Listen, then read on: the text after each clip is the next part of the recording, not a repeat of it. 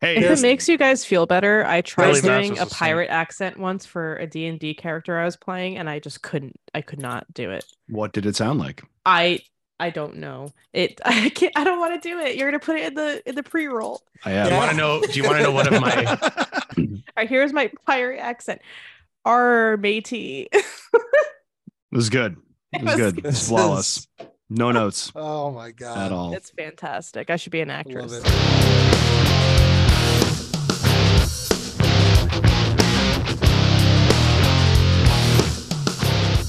Hey, everybody. Welcome back to the Overrun Podcast. My name is Ed Bowder. I'm Dan Schwester. I'm Kevin Mazza. I'm Jess Mastrocola. Mike DiFilippo. Today, we are going to talk about alcohol withdrawal syndrome. It's not something that we see in the field too often, but we were talking off air, and it's something that we're seeing in the emergency department kind of a lot, right, Mike? Yeah, I was saying, I never appreciated how many patients actually suffer from alcohol use disorder and subsequently alcohol withdrawal until I became a doc. And, it doesn't matter what their chief complaint is. It's going to be, patients in the ER for 8 hours. And all of a sudden the nurse is like, hey, I think they may be withdrawing from alcohol. They told me they, drink a bottle of wine a night or 6 beers a night. And it's like, oh my gosh, it's surprising to me. So, I think it's a pathology we probably don't recognize so much in the field. We recognize it when it's bad, certainly, but I'm not sure, how sensitive we are, I should say, to picking up on subtle clues of alcohol withdrawal. And it's certainly not something that we spend a lot of time in class talking about, right? I think we kind of fall into the trap of being like, oh, the typical drunk in town. Dan, do you think that we discuss this sufficiently? Do we give it enough attention? What are we missing about this at the beginning? No, I don't think we give it enough attention at all. I mean, it's interesting that withdrawing from alcohol will literally kill you. You can withdraw from opioids, you'll feel horrible. Benzos, pretty much the same thing, but an alcohol withdrawal, BTs or delirium tremens, will actually kill a patient. And I think we ignore it a little bit too much. And I think we could probably do a lot better with it. And I think we underplay it. I think some people acknowledge it, but they treat it like the person almost deserves it. Like that's what you kind of get. And I think that's also a dangerous rabbit hole to go down because it's not something that they're doing on purpose. Are you no, trying to I think that's suggest certainly something that stigma?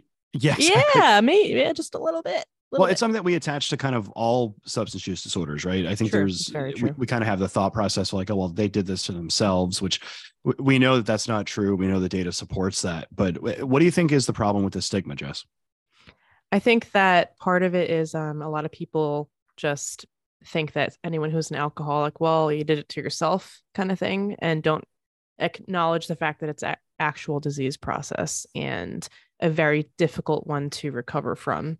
And that part of recovery for many people with substance abuse issues is that recovery means like you're going to sometimes relapse. And that's a very natural part of the recovery process. So, and something that obviously has come into the medical literature over the past 10 years is, the adding substance use and alcohol use disorder into the DSM. So it actually is classified as a mental disorder, and not so much that they were trying to classify it so that we were over stigmatizing mental disorders so much, but it was more added to it. So we kind of add it to this compendium of mental disorders so it could be treated appropriately.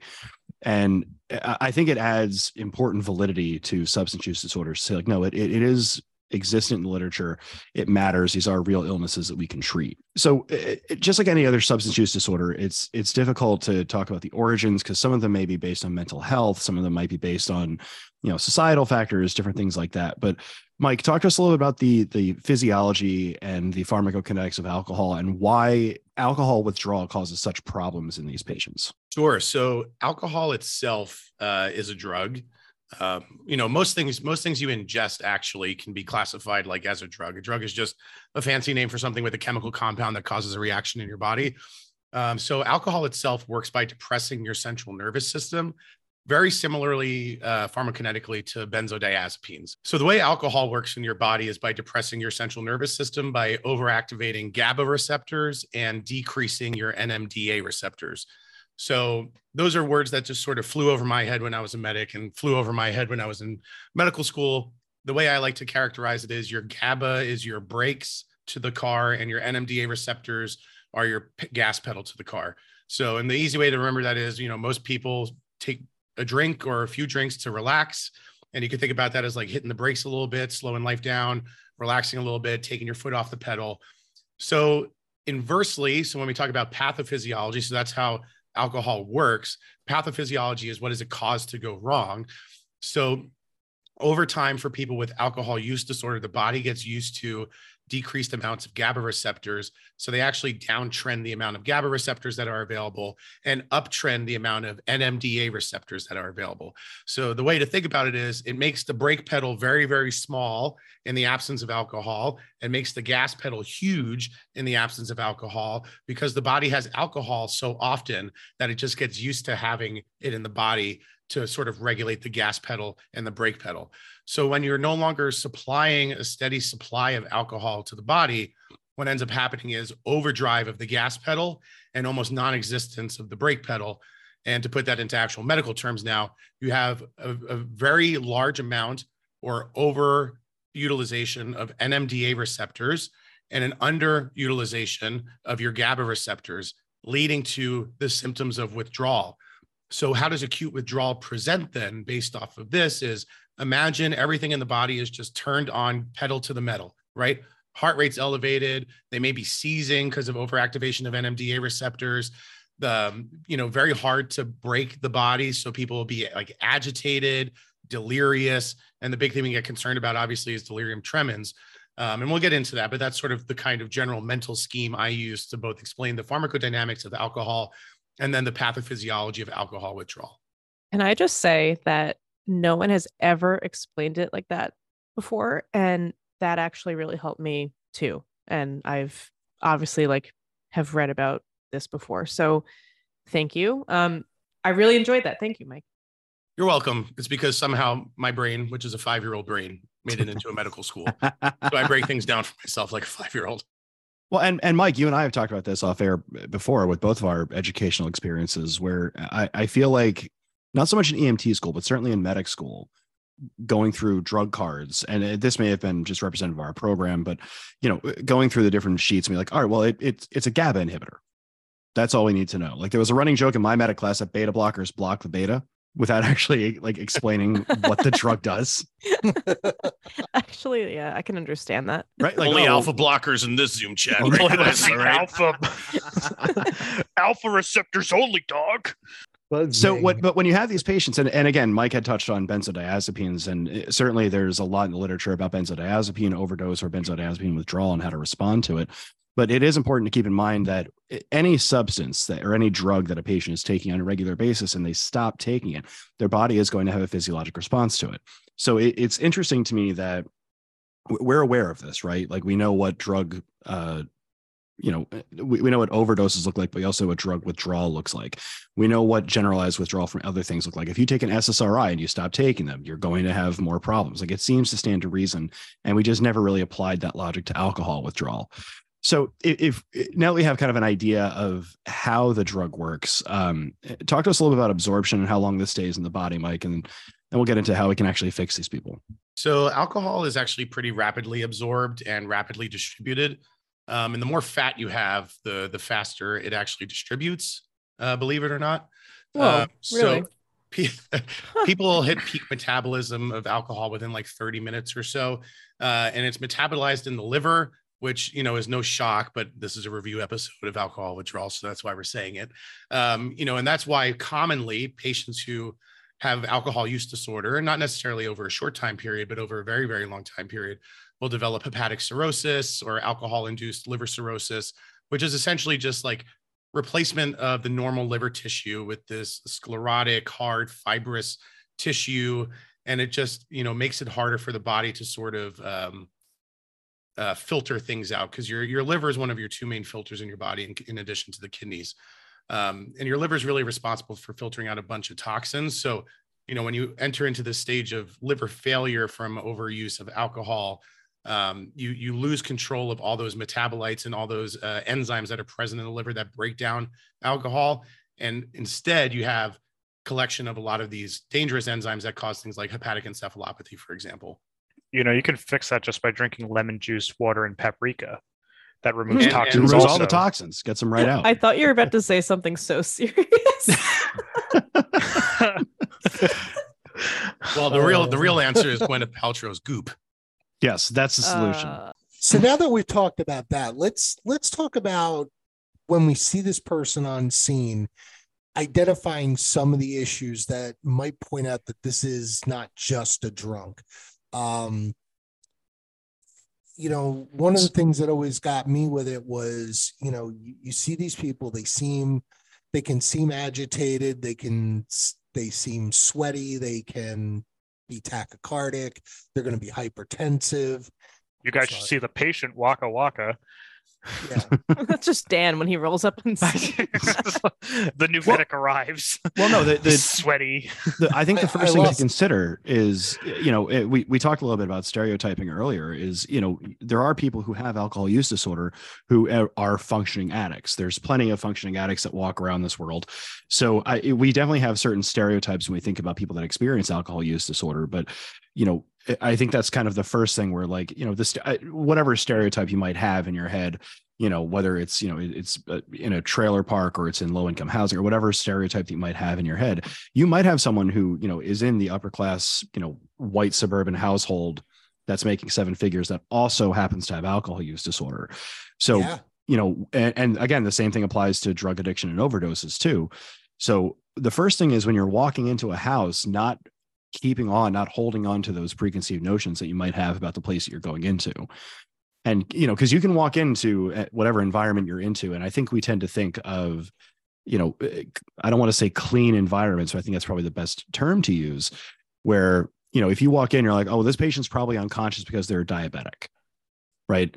There's no other reason why this would happen. Yeah. And I think we kind of keep alcohol use disorder kind of in the back of our head during those times. I think you're absolutely right, because I've definitely been guilty of not recognizing it as fast as I would have liked to in some patients, for sure.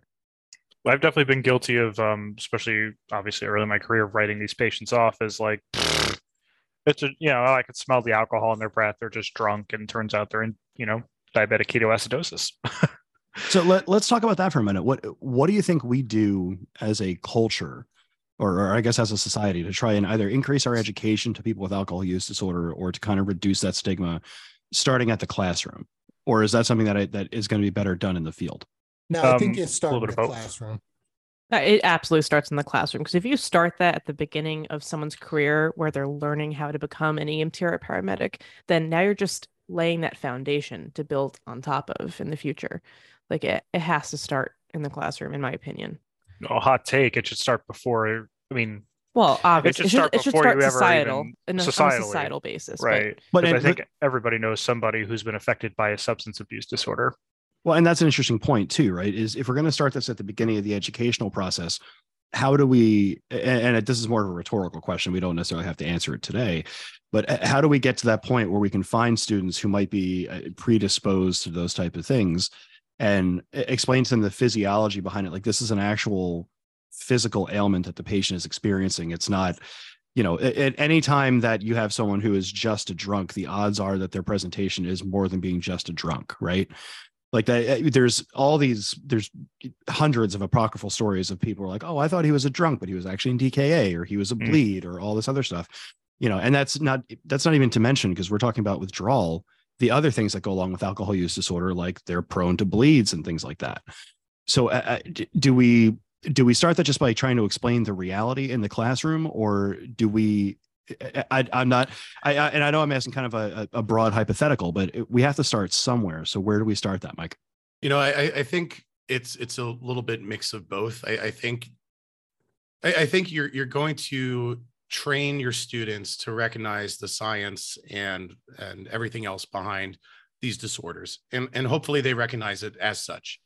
I think this may be a little jaded of me, but I don't think people who have such personal distrust of science or distrust of data are going to necessarily believe it as true. You see this in addiction medicine all the time, whether or not you're talking about alcohol, opioids, or food, or whatever else have you, sex addiction, gambling addiction. There's tons of it that's immediately blown off. So I think those specific set of people are going to be very difficult to reach. But for the average person, I think education is going to be a lot. And then just, experience, like Kevin said, I've been humbled so many times by people I've blown off that now I can tell you, like, some of the most detailed exams I do are on the quote, just a drunk patient that comes in who's like obliterated and can't talk to you, because I can also tell you how many times I've seen them have giant subarachnoid hemorrhages or, significant lab abnormalities or one was a new cancer diagnosis that just ended up being obtunded from a tumor. So there's tons of things that can cause you to be altered. And certainly alcohol being on board doesn't make it any less likely to have other things. There's this famous dictum in medicine called Hickham's dictum, which states best name for a thing. A patient can have as many problems as they damn well please. So your patient who is shot in the head can also be in DKA. Your quote unquote just a drunk can also be in DKA or have a brain tumor or be seizing or have a brain bleed or whatever else you imagine. So, I know we're focusing on actually intoxicated patients, and the point of this talk was withdrawal patients, but I think it's important to recognize them both on a spectrum, because carrying, in medicine, we do a lot of learning about patients who what's called carry a chart diagnosis. So patients will carry a chart diagnosis of alcohol use disorder, polysubstance use disorders, various mental health disorders. And as soon as a provider sees that, they immediately blow off a lot of patient complaints. For example, how many times, and we've all been guilty of this, using fibromyalgia as an example, a patient with fibromyalgia calls 911, you roll your eyes, you're like, oh my gosh, it's just fibromyalgia. Again, you see a lot of patients, you work in the field long enough, you get humbled by this stuff. Like fibromyalgia patients, whether or not you believe the pathophysiology of fibromyalgia, will still get sick. Patients with alcohol use disorder will still get sick. Majority of patients with alcohol use disorder are going to withdraw. That's a great example. Yeah, like there's no, patients are still going to get sick regardless of what maladies they carry. So, I think to answer your original question, how do we approach this in the classroom? I think straight teaching, present the facts. It's up to that learner whether or not they want to accept the facts. And then a lifetime of work where you get humbled by your mistakes and you recognize your own shortcomings. Yeah, let's take a minute to just talk about generalized alcohol statistics here. There's an estimated 15 million people in the U.S. who struggle with alcohol use disorder, and less than 10% of them receive treatment. And then 40% of Americans also report binge drinking over the weekends, and some people may consider binge drinking as a form of alcoholism. And in fact, we celebrate it. It's encouraged. Right. Culturally, it is. It's part of like frat culture in college, Right. So there's a high probability you are going to encounter somebody with alcohol use disorder, and when you're also encountering them for a different call altogether. So you've got to keep it in the back of your mind for a whole cavalcade of different calls you could go on, from seizures to strokes to unresponsives to traumas. You could have somebody who has a traumatic injury who's also intoxicated. And I'm very glad you brought that up, Kevin, because I was going to say, and I think it segues really well into alcohol withdrawal in and of itself. Why do people with alcohol use disorder go into alcohol withdrawal? And a majority, in my experience, obviously there's that subset that want to stop using alcohol and they'll call 911 or present to the emergency department to help facilitate withdrawal. Or in my experience, a majority of patients unintentionally withdraw. Yes. So you have patients who are sick and they're vomiting and they can't keep their alcohol down. So they end up coming to the hospital, they're activate 911 for nausea, vomiting, but then, which is their true problem, right? They may have a gastroenteritis or whatever it is, but then their actual real life-threatening medical problem becomes the withdrawal. Yeah, I can't tell you how many patients. We as pre-hospital providers really need to recognize that as a portion of the exam for some of these patients. Absolutely. Like, I can't tell you how many patients I've had in the ER that have come in for pancreatitis and they end up withdrawing because they've been vomiting for days and they have pancreatitis or like either a simple like GI bug. So that's a great example. What do you got, Danny? Another great example is the incarcerated. Somebody who's been in county jail for 2 or 3 days, and now they're altered mental status, and everybody walks in, and there's that, oh, this is nothing, this is BS, and you find out that there's some really sick people. Oh goodness. Yeah. How many times? I mean, anybody who's worked in a coverage area that holds a jail, how many seizure calls have you had at the jail? And you're like, it's just quote unquote incarceritis. Like, you're still going to jail, pal. Like, No, that guy's been in lockup for 24 to 48 hours, and now he's withdrawing. Like, this is like, you got to keep that. You can't let it slip out of the back of your mind on every adult call where a seizure's involved. Like, it has to be something that you, whether you think about, ask, look for evidence of, or just keep it in your mind as a possible pertinent negative or pertinent positive, depending on your findings. And this is all ignoring the other pathologies that could be tied with it, with like esophageal varices and different portal hypertension syndromes and all that other stuff. It's something that I don't think we don't think about enough in the field. And I like the point of the unintentional withdrawal, because you might have someone who, again, is like, you know what, I'm just not going to drink for 2 days.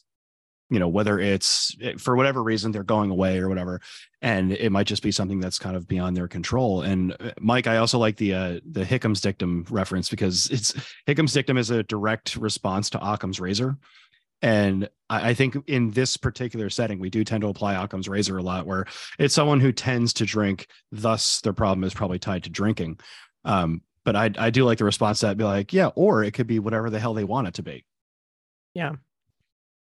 So let's talk about some of these symptoms we might see with withdrawal. Aside from just like your general altered mental status, your gentle mental status. Oh God, I love gentle altered mental status. Gentle mental status is my favorite mental status. So Mike, take us through some of these phases here that we've got with these withdrawal symptoms, and what we might see and how we can change our treatment depending on the phase. Sure. So first thing I always like to stress about teaching alcohol withdrawal is it's a clinical diagnosis. And what do I mean when I say it's a clinical diagnosis? There's no test that will tell you yes or no, someone's definitively in withdrawal, as opposed to like a beta HCG, which will tell you definitively yes or no, someone is pregnant, right? So a clinical diagnosis is the clinician, look at the patient and take into consideration the constellation of what I'm seeing in front of me and say, hey, this fits a clinical diagnosis of alcohol withdrawal. So there is a general timeline of when patients will start experiencing symptoms. So Jess brought up a good question offline, and it was, how long does someone need to be using alcohol to go into withdrawal? And that's a very difficult question to answer, because sometimes it could be a large bolus of alcohol. Again, using an analogy to medication, a large bolus of alcohol, let's say from a heavy binge drinking weekend, which, some of us, most of us, I'd probably say, have been there in college days. And you're drinking. That would never happen amongst this crew, Mike. We are all chaste and pure. You're drinking like a maniac for, 2-3 days, right? Big party weekend. And then like the next day you wake up, you're feeling like shit. You get out of bed, you're like really shaky and wobbly. And you're like, oh, maybe I just need a greasy meal or something to get back on my feet. Like that's fuck yeah. That's pork and cheese. I just got lost in a moment. I was like, yeah. But that's cheese and a hash brown. That's alcohol withdrawal, right? So that's a perfect example of alcohol withdrawal. Fine tremors, a little bit of sweatiness, not feeling well. You're withdrawing from alcohol because your body had a huge dose of it. We could just talk about what I just did right there.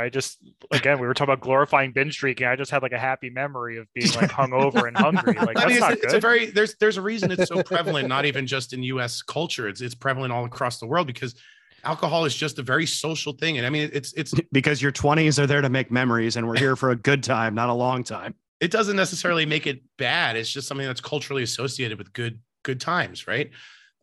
So anyway, to get back into like the time frame of when you would see withdrawal. So the real clinical question when I'm approaching a patient that I'm concerned that is an alcohol withdrawal is this person, I ask myself two questions. Are they in delirium tremens, and are they going to seize? Because those things to me are indicators of severe withdrawal clinically. And those indicators are to me that this is a person who has a very high mortality rate. There's some literature out there that if a patient is seizing from alcohol withdrawal or in delirium tremens, and we'll get to what delirium tremens is, or in delirium tremens, that their mortality is upwards of 50% without medical treatment. That means you look at one person who's having a seizure from alcohol withdrawal, 1 in 2 people are going to die if they don't get treatment for it. It's a really serious disease. And the part that makes it extra serious is it's something that's super prevalent in our culture, alcohol use. So it's not like some random stranger is going to get diagnosed with it and it's a rare disease. It's not. Well, so, and not even alcohol use is that prevalent. It is, but I mean, delirium tremens is so well known that there's actually a beer called delirium tremens, and it's a delicious IPA. It's one of the IPAs. No, you're lying. No one actually likes IPAs, Mike. I hate IPAs. Yeah, see, I like margaritas, dude. Delicious. There's a classic girl from the Jersey Shore. So let's talk about what we would see on a patient at alcohol withdrawal. Yeah. So and what are some of the red flags that we need to really lock on and say, hey, this is a problem. I really have to do something about it. So the biggest thing you can do to kind of give yourself a timeline. So you'll see in a lot of the literature, or if any of our listeners look at our show notes or, read up on this after listening, you'll see a lot of references use a time frame for withdrawal. Now, withdrawal is really a spectrum. You can have very mild to severe withdrawal, and you don't necessarily have to fit the textbook. You can have some symptoms that are not present, but most patients will fall into the general textbook appreciated time frame of withdrawal symptoms. So who goes into withdrawal? Common things being common, it's people with a long-standing history of alcohol use disorder, years and years and years and years of chronic, consistent drinking. And it doesn't have to be crazy. You're 6 beers a night person, you're 1 bottle a night person. Those are people who are going to go into withdrawal if they miss a day of it, because they've been doing it for 5, 6, 10, 40 years, some of these people. So for that general population, it's going to be a majority of your alcohol withdrawal patients. Within the first day, you're going to have what's called minor withdrawal symptoms. So these are symptoms that are not very specific, and it's why it's missed a lot. Anxiety, headache, nausea, vomiting, generalized unwell feeling, the sleep disturbance, not being able to sleep. And why do you get these things? Remember, you have complete removal of the brake, and all you have is the gas. People are going to be anxious. They're not going to be able to sleep. They're going to be nauseous. It's overstimulation of your sympathetic system. You're not going to feel that, right? Because your body's on 100 miles an hour. And this is the beginning of it. So it gets worse before it gets worse. That's what I always like to say. So what's the next thing that happens? The next thing is around like day 1 to 3. So what we were just talking about now was within day 1. So hours 0 to 6, 24. Most people who are everyday serious drinkers will start feeling withdrawal symptoms roughly within about 6 hours. And it's those minor symptoms, anxiety, headache, not feeling well, because their body's starting to miss the brake, right? It's starting to come onto the gas pedal a little harder. Days 1 to 3 is when shit starts going crazy, right? Car's going 150 miles an hour. Imagine you're stuck in this car, right? All of us have been stuck in a car with a friend who doesn't have any appreciation for their life and is driving 120 miles an hour. Mike, driving with you, Mike. Yeah. and you're like, holy shit, did I just see that? Did I hear that? Whatever, right? You know, things are blurring by you. You're not able to make sense of the environment that you're driving through. So what does that mean? You're going to have hallucinations, visual hallucinations, auditory hallucinations, tactile hallucinations are huge. I'm going to say a phrase right now, and all of you are going to go like, oh yeah, I've heard a patient say that before. Oh, doc, I got bugs crawling all over my skin. It's like, yeah. Oh yeah. See, then I'm like, bed bugs, no. Like that's a very common tactile hallucination for people in alcohol withdrawal. Why, I don't know, but that's a very common thing. Now, is it because of the upregulation of the nervous system? You think it's just making things happen that aren't there? Probably. I mean, my best guess would be it's probably due to some element of upregulation of your mom. Oh man! I know no one was expecting that one. What a 90s joke. Nobody expects Michael to. Woo! That hurt. Sorry. Well, no, I mean, great. so the best part is like like Mike said, right? You're taking off the brakes, so it would stand to reason that you would be hyperstimulated, especially to your skins. You get piloerection and all that kind of stuff. Yeah. So to get this educational podcast back on track, gentlemen and Jess. So I can be a gentleman, okay? Fine. So mild withdrawal again, right?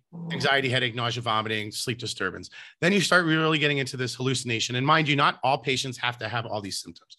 There are people who have very minor withdrawal. They don't have any hallucinations. And then they go right into delirium tremens or something else crazy. These are just generally accepted signs and symptoms of withdrawal. So when do I say, oh shit, this is someone I need to be worried about? And I'll tell you exactly when EMS brings somebody in and they go, hey doc, I have this guy here. He's a drinker. He was found seizing on the sidewalk. And most people go, he's probably drunk or whatever, sleeping it off. No, that's a huge red flag to me because seizures to me indicates severe withdrawal.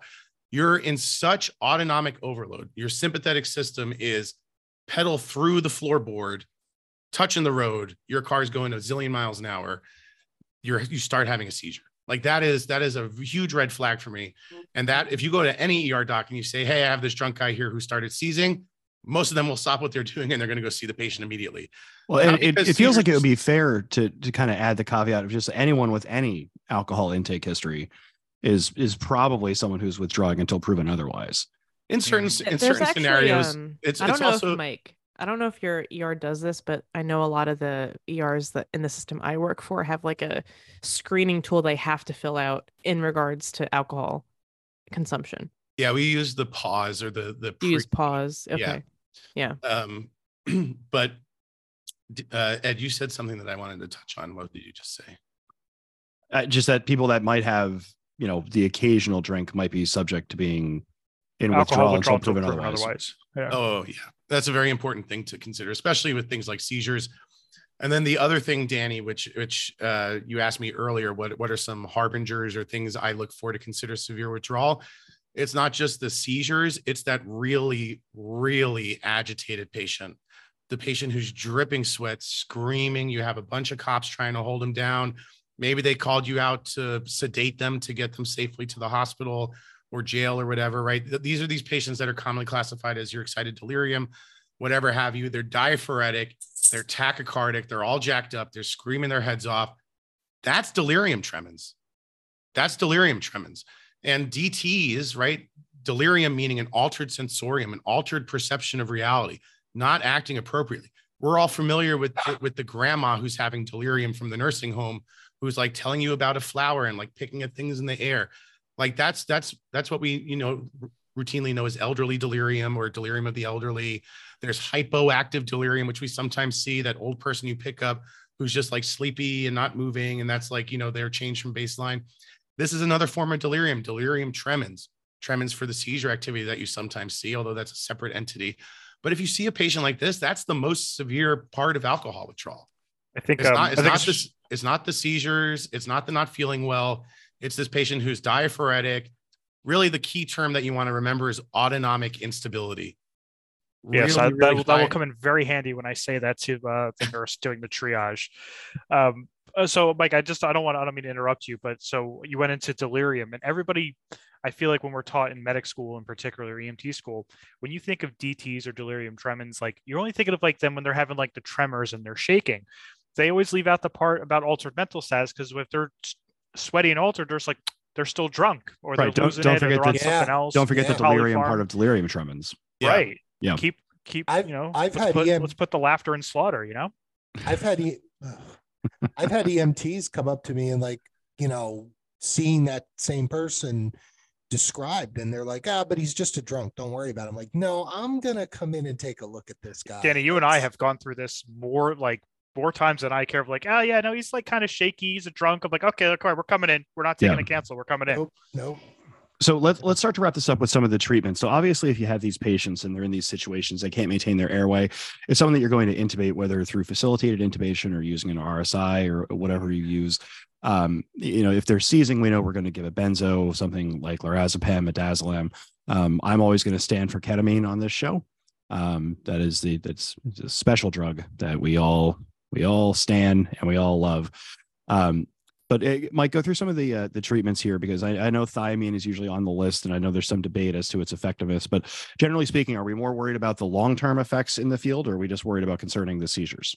I would say erase everything you think about, and the top 3 treatments you need to forget everything you knew about alcohol withdrawal. The top 3 treatments you need to remember are benzos, and benzos. Yes. These folks can chew through benzodiazepines like you would not believe. Again, their body has been so accustomed over time to have no break because the alcohol has replaced the break. You're not going to knock these people out. I have given people, I'm not even exaggerating, clips at a time. So my preferred benzodiazepine is Valium or diazepam to give it. It has a very fast onset and it's off within 30 minutes. So you can really monitor how they respond to it. So I use a lot of Valium. So for example, I've given people 60, 100 of Valium at a time. Yep. Nurses are pulling up multiple vials of medication. And these folks I'm giving 100 of Valium to are sitting there like, hey, doc, I'm still shaky. I'm not feeling too well. Can I have a turkey sandwich? And they're not now? lying. And it's like, no. And it's like, we all know those town drunks that have alcohol levels at a baseline of like 500 that would normally make someone unresponsive. I mean, a typical CWA protocol, which is what all the hospitals I've ever worked in use, like a typical one, like to treat like a moderate like withdrawal is like you're sometimes giving like 10 milligrams of Ativan. Oh yeah. Yeah, absolutely. And I was going to give like an equivalent because I think most pre-hospital providers carry like Versed, Ativan as opposed to Valium. But I've given like 30 of Versed in a clip to someone, 30 milligrams in one dose. I was just going to say for, if you're an EMT or, realizing this, we might need to use more than what's normal. We may have to pull over and get more. Yeah. I mean, reasonable. It's not out of the realm to use an enormous amount of drugs on these people. And for these patients, and again, Danny's talking to the EMTs in the audience, there's a lot of things that are starting to happen in pre-hospital medicine that involve the medic unit pulling over to the side of the road to initiate treatment, whether it's resuscitation or essential procedures we have to do. So you might start seeing medics pulling over to the side of the road a little bit more and more. And if, in this kind of case, if you have a patient who they're just burning through all the benzos we're giving them, we are probably going to have to pull over to get more narcotics if there's more in the truck. So as far as the rest of the treatment's concerned, so benzos is really the mainstay. Let's say your patient's like in severe withdrawal or status seizures, then that would be, intubate obviously for airway protection. Propofol is what we use in the hospital. Certainly you can use ketamine. It's an NMDA receptor antagonist, which is good to get the foot off the gas. Yay, ketamine. It doesn't help. Part of it is too, like, not to get too into the weeds of it, but it's not fully just an oversaturation of NMDA receptors. You could take the gas off the pedal, but you still have no brake. So you need to give something to give the brake to. Just removing the positive reinforcement of the NMDA is not going to solve the problem. So that's why the mainstay of treatment is benzodiazepine. You can use, adjuncts. Ketamine, certainly another great one. Danny, to your question, as far as long-term things, thiamine, certainly, there's, classically used to give these patients banana bags. Most hospitals don't use that anymore since there was no proven benefit to them, but you make a pseudo banana bag for these patients. Liter of LR, some folate in the IV, and you're good to go.